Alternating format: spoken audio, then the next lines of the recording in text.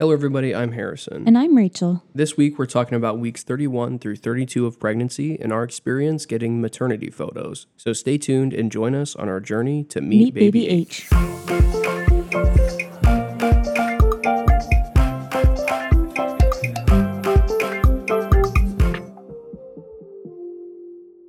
To start this off, we're going to go through some of the basics of what's going on with the baby right now. So at week 31, the baby is the size of a cantaloupe or a volleyball. They're going to weigh 3.5 to 4 pounds and be approximately 16 to 17 inches long. So the baby, according to the charts, should be about 4 pounds, but I did see a baby that was born with the same due date this week, and they weighed over 5 pounds. So I'm kind of curious if our baby is also on the larger side.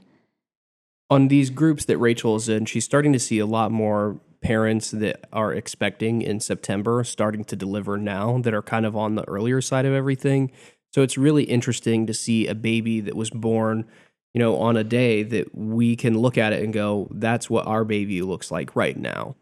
The baby's bones are getting harder, but not completely fused together so that they can still be flexible enough to fit through the birth canal.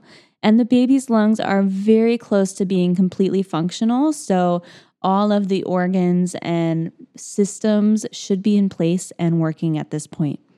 It's really exciting that the lungs are pretty close to being finished because normally if a baby has to go to the NICU, the biggest concern is their lungs, and that's what's going to keep them in there the longest. So it's really reassuring to know that as we get closer, that if the baby was born early, we would spend less time in the NICU. And I think at this point, it's kind of a case-by-case basis because, some babies might have their lungs fully developed already, but on these generic apps, they're not going to say that because that's not true for every baby. It feels like we're getting really close to the end, but we still have to keep reminding ourselves that there's still 2 more months before our baby is supposed to be here. As we get closer and closer, though, Rachel has noticed some symptoms start to creep back from the first trimester. Yeah, so not necessarily a first trimester symptom, but I am having a lot of lower abdomen pressure, pelvic pain, back pain. I've started using an exercise ball, which I'm actually sitting on right now, and that feels amazing on my pelvis.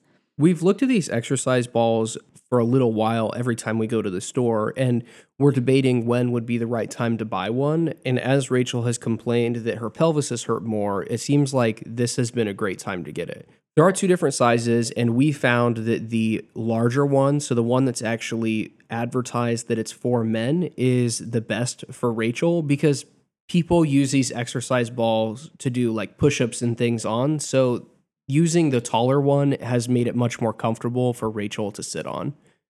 Yeah. And you can always use these at tables or desks if you have your own office at work. Like that would be a really nice option to just sit on one of these exercise balls at work. I've also noticed that the swelling is just increasing. I'm trying to increase my fluid intake and wear my compression socks. But other than that, there's not a whole lot that you can do. It just happens. At our appointment the other day, it was the first time that the nurse actually looked to see how swollen Rachel was. And they said that she didn't look very swollen, but Rachel was also wearing her tennis shoes. And most of the swelling is like closer to Rachel's feet, like below her ankles. So you can't actually see it when she's wearing tennis shoes. They had actually noted at my 30-week appointment that the swelling had begun. And so I think they just kind of made a point because they noted it at the last appointment to check on it this time. But along with that, I am convinced that the baby has dropped. I'm feeling a lot of kicks to the cervix. I don't know if kick is the right word, but it's painful. But on top of that, I have 9 out of 9 symptoms of your baby dropping. So I've been hungrier, I've been peeing way more, I have pelvic pressure, pelvic pain. My shortness of breath is kind of lightening up because the baby is moving down. I just have more leakage everywhere and increased back pain. So it's pretty normal for your first baby, for the baby to drop earlier because it's just going to take my body a lot longer to figure out how to go into labor.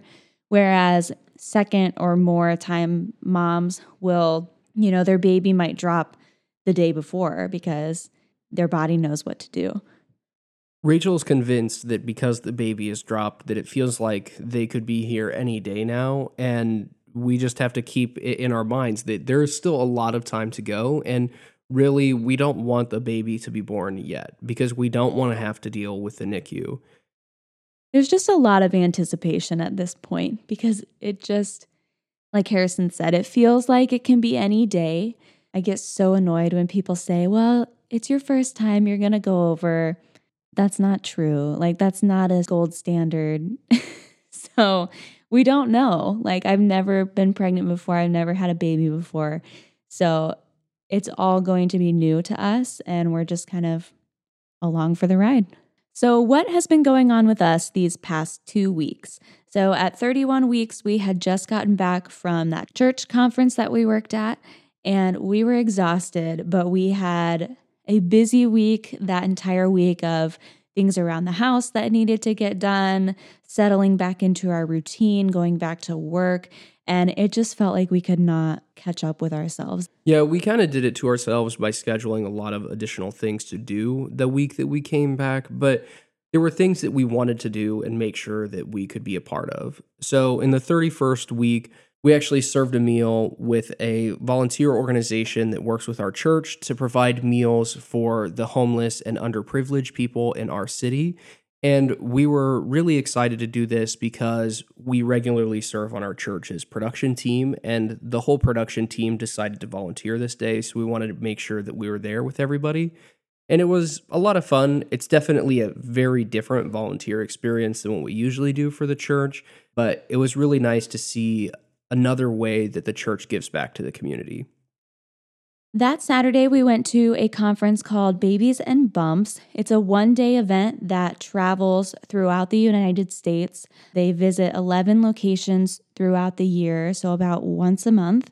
And it's really aimed for first-time parents or parents that have a baby under 1. While you're there, they do a wide variety of things, but they have an expo floor where you can walk around and meet with vendors.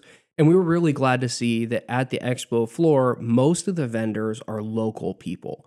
So there are lactation consultants from the area that we live. There were newborn photographers that live near us. We could talk to people about car seat safety that live in our city. So it's not like you're making all of these connections with these massive companies that you're never going to see anybody from again, because all of these people are local to the city. And no matter where they go, they make sure to do that. We are relatively new to our city, so it was nice to see that there are parent groups in our area that we can get involved in if we choose to, like exercise groups or breastfeeding support groups that are so close to home. It's really interesting coming from small towns and then moving to this big city, how different it is, because you'd think there's so many more people around, so there must be more of these small groups and things that you might be able to find in a small town. But what we have found is that we don't know as much that's going on just because the city is so big and it's split up into so many different parts. So we might have the same group for every single like suburb in the big city, where in a small town you would only have one. It's just that we have a hard time figuring out where they are, what they do, and how we can get connected with them. So it's very cool to see all of these groups in one place, and we could get some more information about what type of parent support groups are there. On top of the expo floor, there were classes about breastfeeding, sleep in the first year, strengthening your pelvic floor, creating a birth plan, your relationship with your partner once you bring a new baby into the family, and starting solids in the first year. The classes are kind of like short little introductions to infant care classes. And I thought they were kind of interesting because there's just little bits here and there that we could pick up in these classes and determine whether we might need to learn a little bit more information. We have not done an infant care class, and I think we're talking about potentially doing one, but it was nice to walk in here and go, yeah, this is an area that we know we need a little bit more work to look into before the baby is here. At the end of that day, I ended up winning my first ever raffle, which was super exciting for me. I don't have the best luck with those things, so it was first, and we got some really cute baby stuff. One of the things I was a little worried about going into the conference is I expected me to be like the only guy there, the only dad at the entire conference. And this conference was definitely female heavy, and that's kind of what I would expect. But I was kind of surprised at the number of dads that were also there as well. So I think it was definitely worth me going. I don't know if I would be super pumped to go to it again, but I'm glad I went the first time. I think if I were to go in the future, I would go with women. I'm very glad that Harrison came with me just to be a support person and also learn stuff that we both need to learn. Shortly after the conference, we had maternity photos done, which Rachel was very excited for. I attempted to wear heels for the photo shoot, but I also brought some flip-flops along with me because I knew that my feet were going to get really tired. And it's actually not recommended that you wear heels at this point. But my dress, I'm kind of short and my dress is long.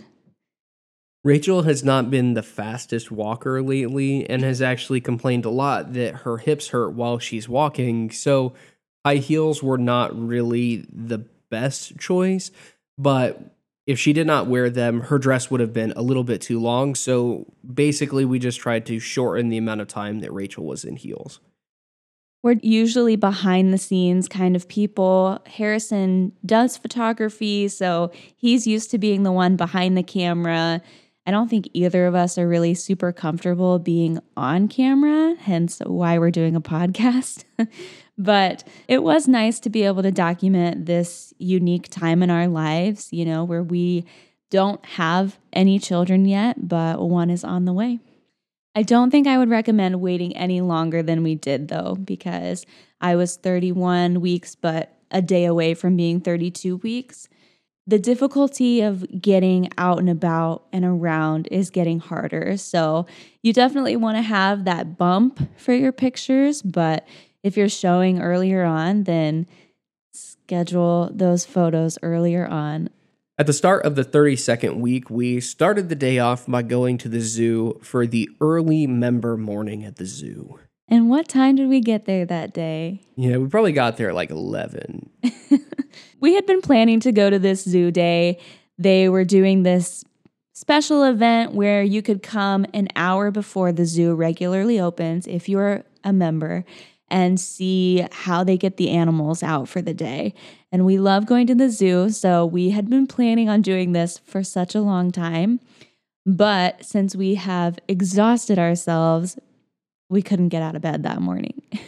Yeah, we couldn't get out of bed, and we also had a doctor's appointment at like 3 o'clock later that day, and it's a little bit further away from the house, so we were kind of committing to whenever we went to the zoo, we were just going to stay out until we came back from the doctor's appointment. And to go to the zoo at 8 in the morning and stay there all day and then go to this appointment at 3, I think it might have been actually closer to 4, but it's still just a really, really long day. And while we love the zoo, we usually can do the entire zoo in like an hour and a half to 2 hours if we really stop and pay attention to the animals. And that just sounds like a long day. The animals were really active that day because it had rained earlier in the morning.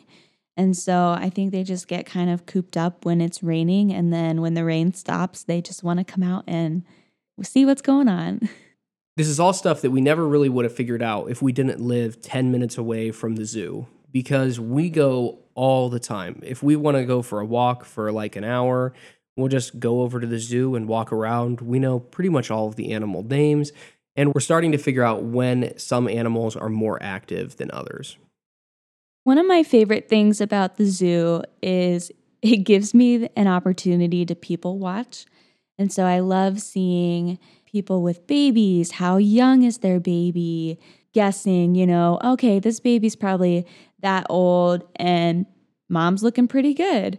Or what stroller are these people pushing around? Or what carrier are they using? I love observing those things. Yeah, if you want to figure out what strollers not to buy, you really just need to sit in one spot at the zoo or watch people unload their car and reload getting in and out of the zoo because you very quickly learn what strollers are a disaster to collapse, which ones are very difficult to put back up, and what ones are just very hard to navigate in a crowd. Navigating a crowd is something that's really important to us. We want to be able to do it quickly. We know with the stroller, we're not going to be super fast, but there are some that are just absolute train wrecks when a lot of people are around. So we probably have done most of our stroller shopping at the zoo.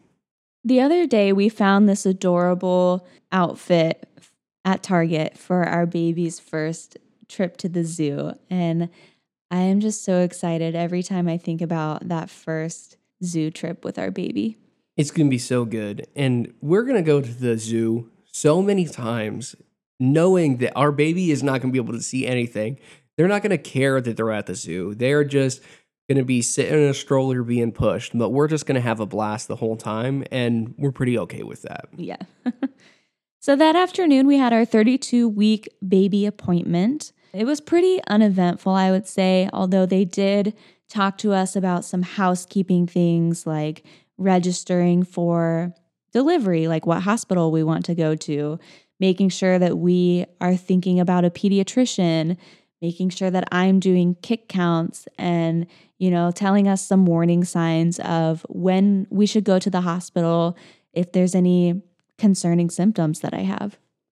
Overall, it was a pretty easy appointment. We didn't have to do a whole lot. It's just kind of a chance for them to get a checkup and for Rachel to ask some of the questions that she has. Moving into some of these appointments where they're going to start checking how close is Rachel to labor. The baby's heartbeat was 153, so it is starting to come down a little bit, but still high. Yeah, early on when we were worried about the heart rate being on the higher end, we read that after the first trimester, it should have like this steady decline. And it did for like 2 or 3 appointments. It went from like low 160s to low 150s. But throughout the past couple appointments, maybe like 3 or 4 appointments now, it has stayed in the 150 range. And I don't know if that's because the nurse is just rounding it off and saying your baby's heart rate is at 150 or what, but this time they did actually say 153. So I'm expecting it to drop sometime. I just don't really know when that's supposed to happen. And for those that are curious, I have been able to get my stethoscope to pick up the heartbeat finally. It's super faint. The hardest part is that as soon as Rachel finds the heartbeat, the baby will just punch the stethoscope. So you get this really loud sound in your ears, which is not like super pleasant. Yeah.